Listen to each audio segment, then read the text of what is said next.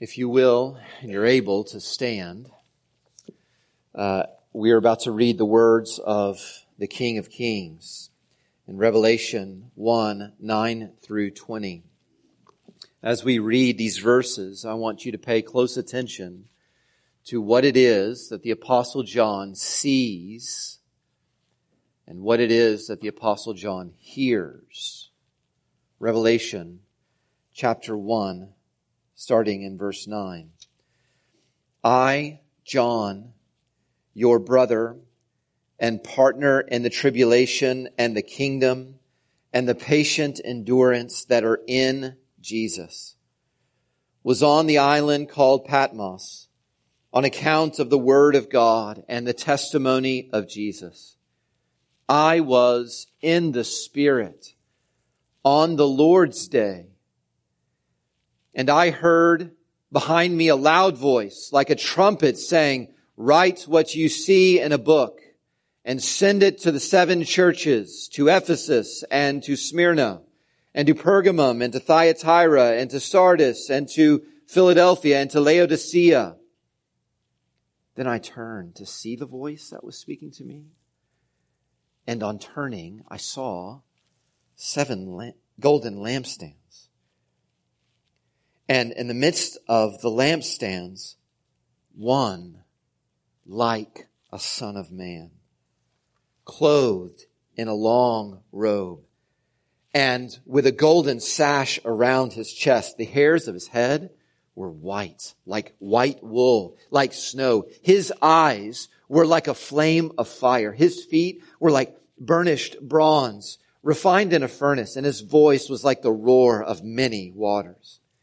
In his right hand, he held 7 stars. From his mouth, a sharp, 2-edged sword, and his face was like the sun shining in full strength. When I saw him, I fell at his feet as though dead. But he laid his right hand on me, saying, fear not. I am the first and the last, and the living one. I died, and behold, I am alive forevermore. And I have the keys of death and Hades. Write therefore the things that you have seen, those that are, and those that are to take place after this. As for the mystery of the 7 stars that you saw in my right hand, and the 7 golden lampstands, the 7 stars are the angels of the 7 churches, and the 7 lampstands are the 7 churches. This is the word of the Lord. Amen. You may be seated.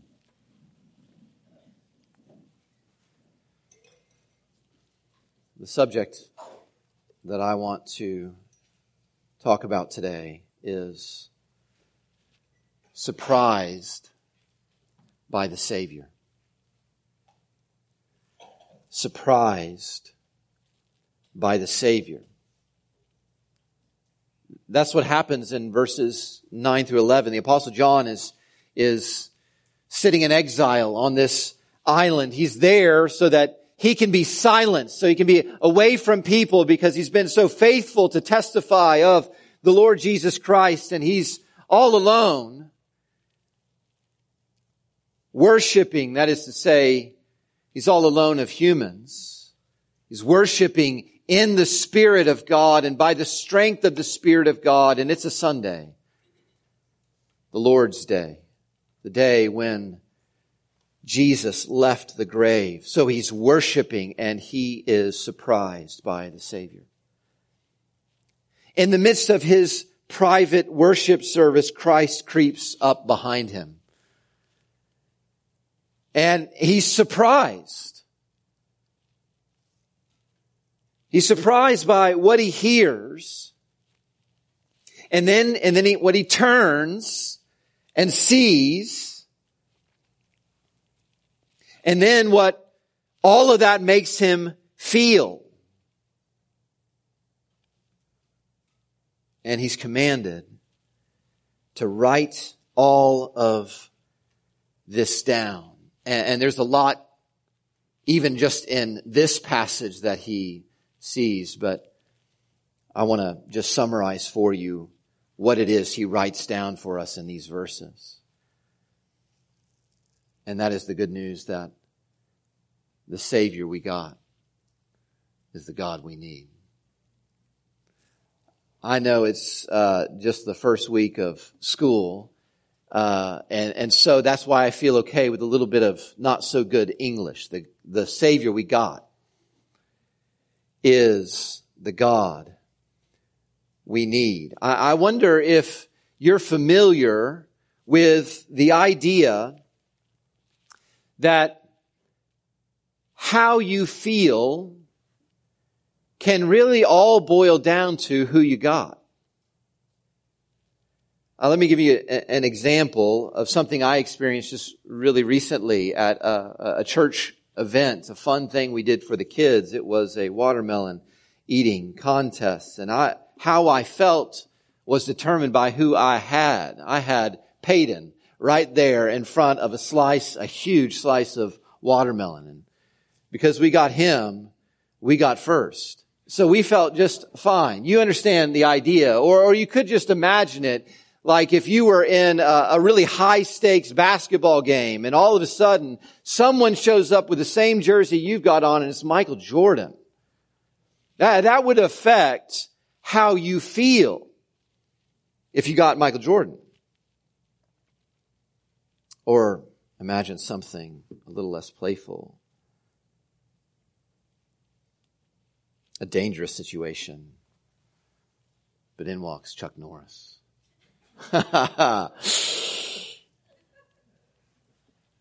And when you think about it, I mean, he'd be good in all those other situations too, you know. I think you get the idea. How you feel depends on who you got. Who you got. I wonder if you've come this morning knowing you can't do it.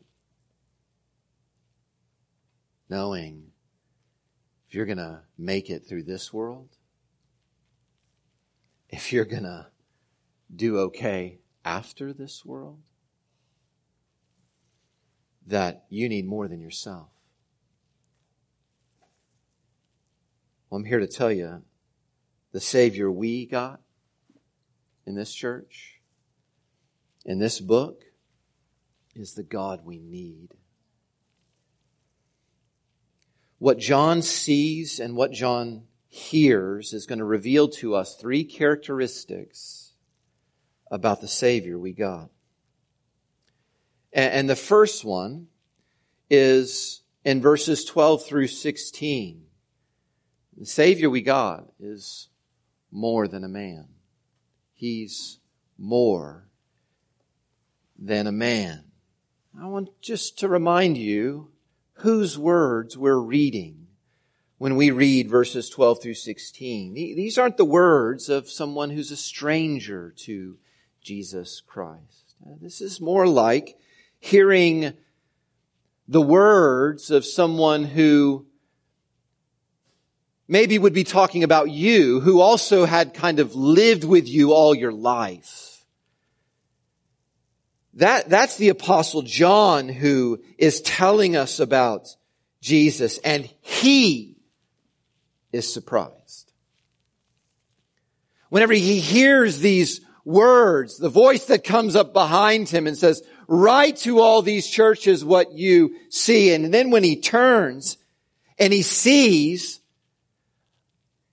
a guy who has a robe whose train is more royal and more long than John was expecting. And when he looks closer, what he's really struck by is that it seems that the Lord Jesus has done something with his hair. This is not the same Jesus with, the blonde hair. No, I don't think it's probably blonde hair, the dark hair. Maybe it's even better to say something's been done to his hair. It's white like wool. And his voice is not the same voice John, who knew his voice, had heard before. It is like the roar of the waves that would be crashing in the Pacific Ocean. And John is surprised. When John turns and sees one like a son of man, he sees and experiences the surprise of the Savior.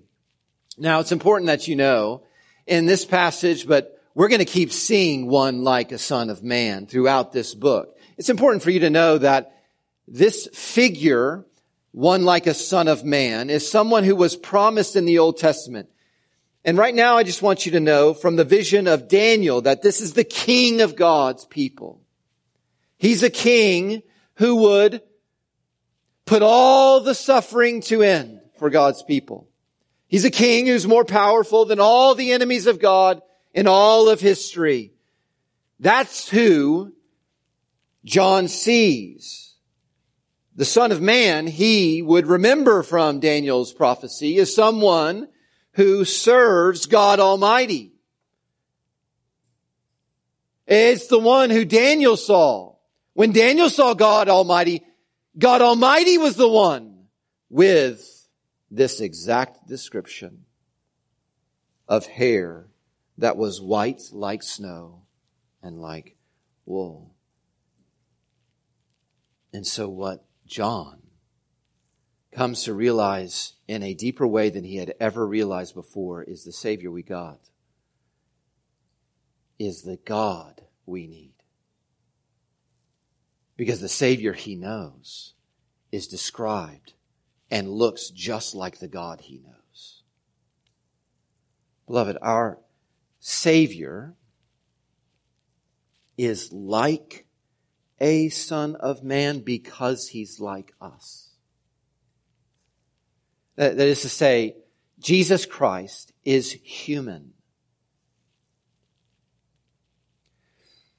But our Savior, Jesus Christ, there's just more to say about him than that he's like us.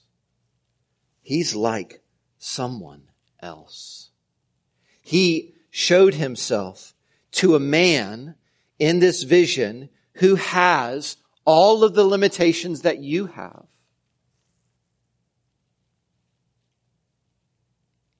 John is the kind of man who dwells among men and women who can work at things and make plans for things, but cannot guarantee anything. You and I are like John. We worry about the future because we can't make the future we want happen. And we don't know what's next. You and I are like the man we see here, John, who even if we try to do good, we don't always do good. And we can't get everything we want to go the way we want it to go, when we want it to go. John understands the limitations that you do, that as much as he wants to do, he fails to do so much. He disappoints many, probably. Because he's just like you, and he's just like me, and everyone that we ever deal with.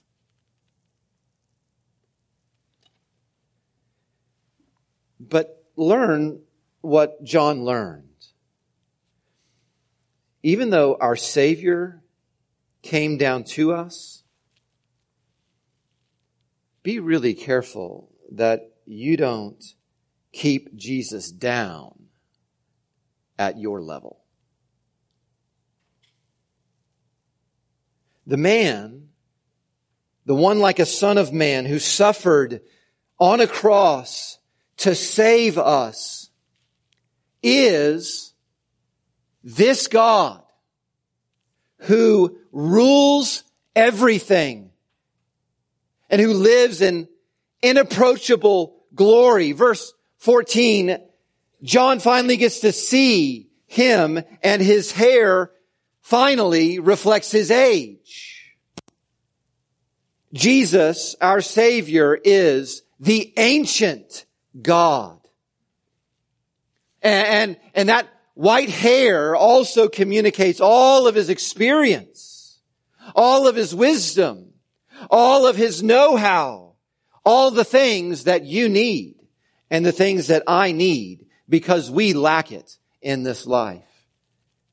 John is able to see, and then he obeys the command to then write it down so that we would see the eyes of the Lord Jesus, or the eyes of God, not just a man. He has the eyes that can pierce even the thoughts of men. It's like fire, searching, knowing what we're thinking and feeling right this moment. Our Savior has more than just the feet of a man. He's got the feet of God. He can, with his bronze feet, trample anything in his way. And verse 16, our Savior, out of his mouth comes a razor-sharp sword. Because what this instrument that other kings use to conquer, he will use his mouth to conquer. And there will be a day when he speaks and every one of his enemies will be completely judged. John was surprised by the Savior. He just didn't remember seeing this side of his Savior while he was living out the chosen.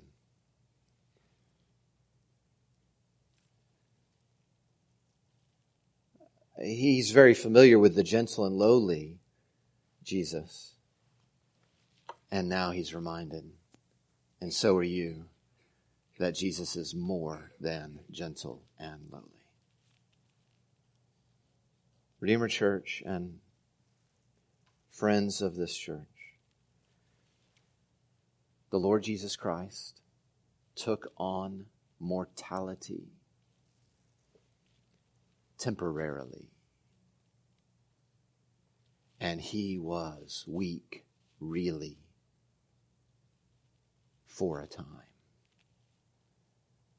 But never again. The time for anyone to lay hands on him, to harm him, is over forever. He is more than a man. This Savior we got is God. Our Savior, though, secondly, is greater than death. We'll see this in verses 17 and 18. He's more than a man, but he's also greater than death. I can't help here but tell you a little bit about the land of Narnia for a spell. Some of you will appreciate this because you know the land of Narnia. Others, I will guide you through it. John gets to experience here what a little girl got to experience in C.S. Lewis's Chronicles of Narnia whenever a beaver, Mr. Beaver, told her that Aslan, who is the Christ figure in the world of Narnia, that Aslan is a lion, and she understands what he's saying, and she says, well, is he safe? I will be really nervous if I had to meet a lion. And Mr. Beaver said, safe? Who said anything about safe? Of course he's not safe. But he is good. He's the king. In Graham, Texas, too often there's just a safe Jesus walking around. Here, you won't get thrown into an island talking about Jesus. Here, people are quite comfortable with Jesus. Very familiar with Jesus. And the more you listen to some people talk about Jesus here in Graham, Texas, you would come to conclude that he doesn't have really any power or any authority, that he just is this guy who's just knocking. You know, he's just asking. He's just waiting for you. Here we can get real casual in our conception of the Christ. We think of him casually. We talk about him casually. We claim his approval of us casually. He told me this. He showed me that. And it always ends up being the very thing that we want most in our life, that he tells us we're supposed to do, and he shows us it's going to happen. I want you to be reminded from Revelation chapter 1 that it's possible to become too comfortable with the Savior.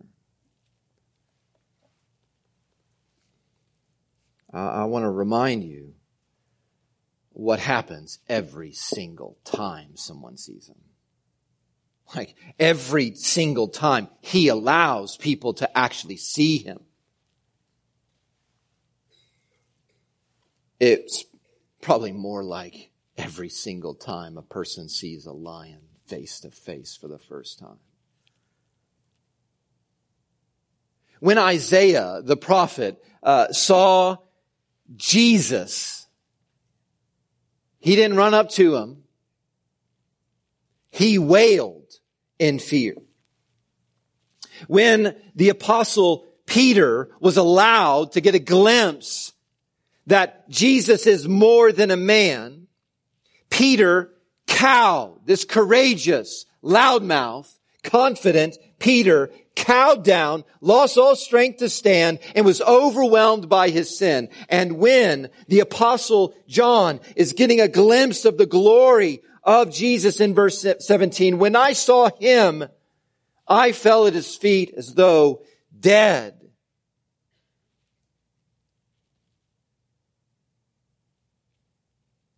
It is a mistake for any of us to think that Jesus is someone you can be comfortable with.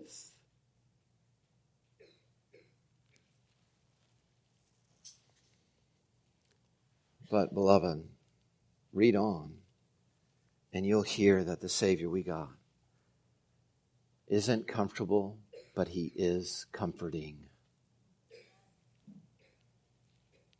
He says, he laid his right hand on me, as though he's laid out as though dead.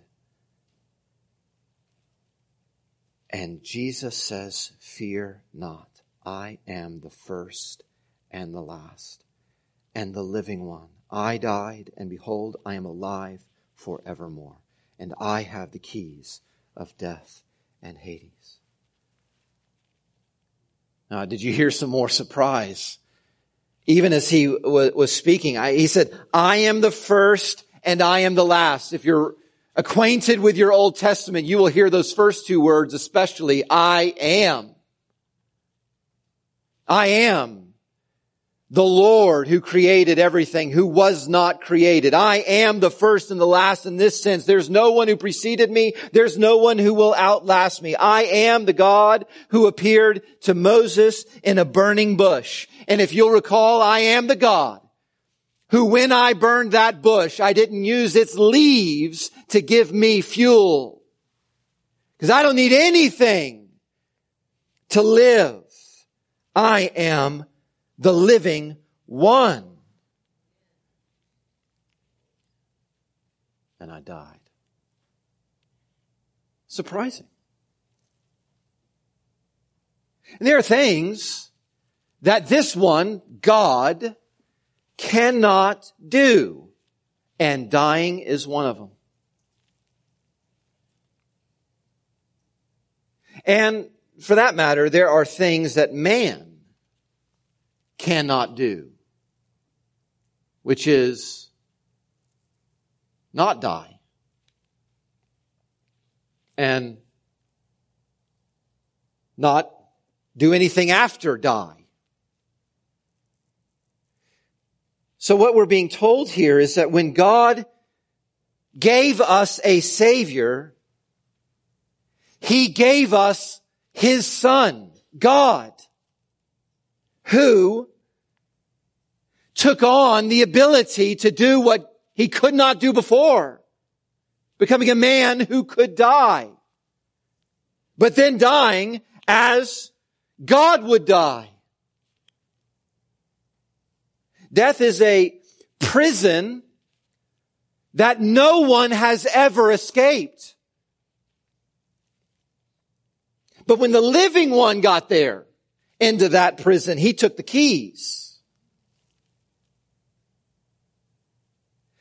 Our Savior is greater than death.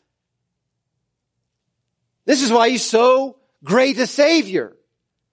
I wonder if you want to hear from Him whenever those fears creep in about death and what that will be like. I wonder if you're able to understand that after death, you'll be delivered to a holy God. And if you've ignored Him all your life, death will be much better than facing Him. I wonder if you know how to not fear that. Well, it's only if you can hear from Him what John heard from Him because of who John was to Him.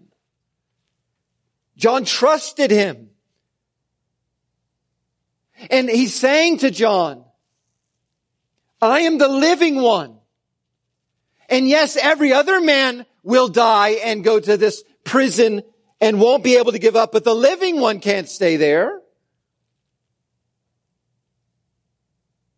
And because I died, not because of my sin, but because of the sin of other people who deserve this death, anyone who trusts in me, I got the keys. So I'm not staying there, and you won't stay there either if you trust in me. I'll get you out of the death you fear and the God who's more fearsome. He'll see you in my righteousness. He won't see your sin anymore.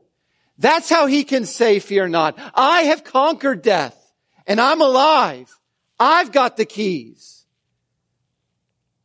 Now everyone here can benefit from that.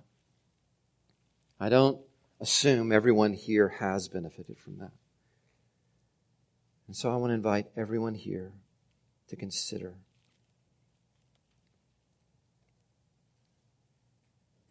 Who will help you when no one can help you?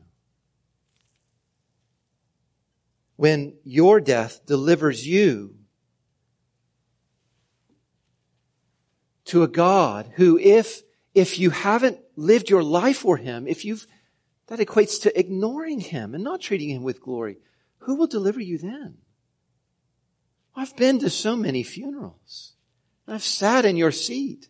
And I've heard people who have ignored God act like, pretend like death is no big deal. And that death can lead to happiness for everyone and always leads to happiness for everyone. It does not. But there is one who can get you out of Hades' grave and then get you out of God's hell. And His name is Jesus Christ. And if you turn to Him for forgiveness and follow Him, He will lead you to His home. The Savior we got is the God we need. And we need a Savior who's greater than death. That's who we have. He's greater than death. He's more than a man. But then, thirdly, He's closer than you think. Verses 19 and 20. He's closer than you think. Now I want to speak to those who are here who are not doubting anything about Jesus. Those who are turning to Him and trust Him, who have every confidence that He is the God who can help us. And He will not let us face death alone and God alone. I want to speak to you. Because there are going to be times, if you're like me, when you're struggling, and I think John was like this. When you're struggling with not so much that last day, but this day. How to get through this day. I mean the people who believe He's more than a man and believe that He's greater in death, but also understand that because He's just so glorious, He's also really far away from this world of death. He's defeated it. And He's in heaven. He's reigning on the throne of glory. He is untouchable by any of the suffering that we're still walking through in this world and still enduring great loss and at times great loneliness that comes to everyone who is going to be faithful to the Lord Jesus. And the kind of people who know He's not going to let me down in death, but I just need to get through this life to get to Him. And it's so hard. Well, I want you to look especially at verse 20. When Jesus says that the lampstands, the 7 golden lampstands that John had seen, the vision of the Lord Jesus walking among the lampstands in verse 12, that's where He is. That's where He saw Jesus in all of His glory, was not next to a throne in this vision, but among the lampstands. Those lampstands are His churches. In other words, the Savior we got is closer than you think. Is closer than you are I'm so regularly tempted to think that He is. He is God. And He is in heaven. But as God, He can be everywhere. And He says, where I choose to be is close to my people. Now, He's close especially to the lampstands. That is His local churches. And that is good news for Redeemer Church. I don't know how, if you're a member of the church, how aware you are of how needy we are as a church, how much I'm praying, and I hope you're praying for God to give us more elders, to even give us a staff pastor, for God to do something great with our youth ministry and our children's ministry, to give us endurance in what is a town that is very familiar with Jesus, but is often hostile to the biblical Jesus. And it can be very discouraging to try to be faithful to Him. And you know, Redeemer Church, that He is with us. He is closer than you think at times. And that is true if you're a believer who lives your life where He is. He's closer than you think as well. Be encouraged, Christian.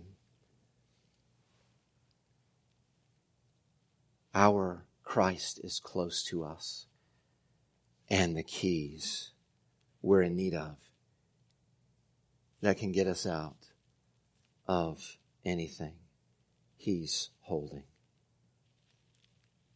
I'm not saying He'll get you out of it in the sense that you won't have to go through it. Keys aren't stopping our death. The keys are for those who have died. And He then turns them to unlock life eternal. And that just means that He has everything for the worst of this world. And He's close to us. I hope that's strengthening to you, as it was to Daniel whenever he saw God and this Savior and was terrified. But then once the Savior started speaking to him, he was strengthened. We don't have to be afraid of any danger that comes close to us because of who's close to us. He will be with us. He will not leave us even then. Whenever we need God, and we often need God as a church and as believers, and we've got God in Jesus Christ. He is closer than you think. I heard a good joke. It's actually when there are jokes about Chuck Norris, they're part of the joke is they're called facts.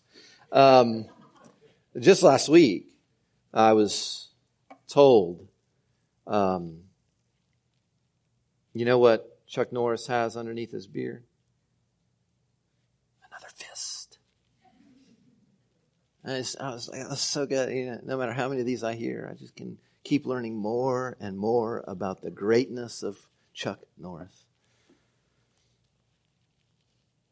John was surprised by the Savior.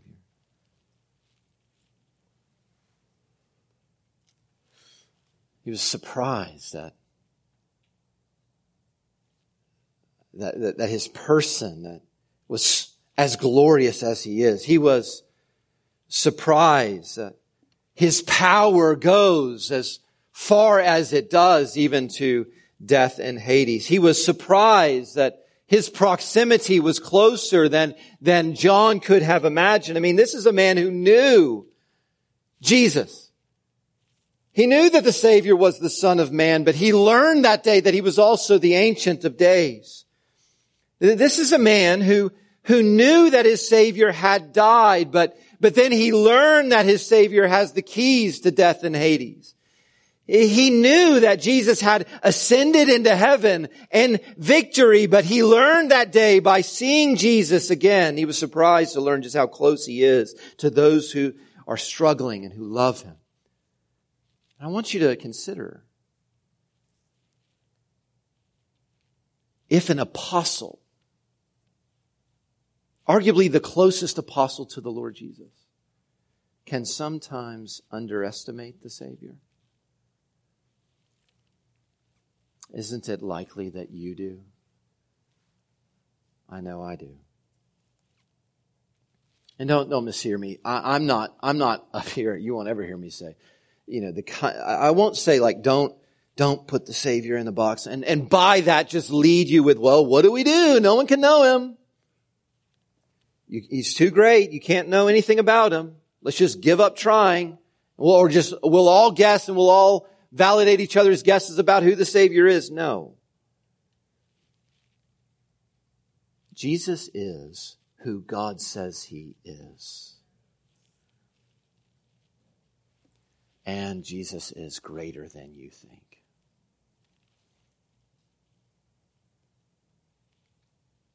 There is a cure for underestimation. And that is greater revelation. That's what cured John of not understanding the fullness of who he has. Greater revelation that we'll see week in and week out through this series. But beloved, let me just leave you with this statement. The Savior we got is greater than we thought. Oh, Lord Jesus, we pray that you would lead us in the Spirit, that we would worship you in the Spirit, that on this your day, that we would see more of you, that we might increase in faith and decrease in fear of the things of this world. We pray that we would increase in the kind of confidence in you that you deserve. You are better than we could imagine. And we pray that you would expand our knowledge of you as we come and meet with you in your word every week. We pray this in your name. Amen.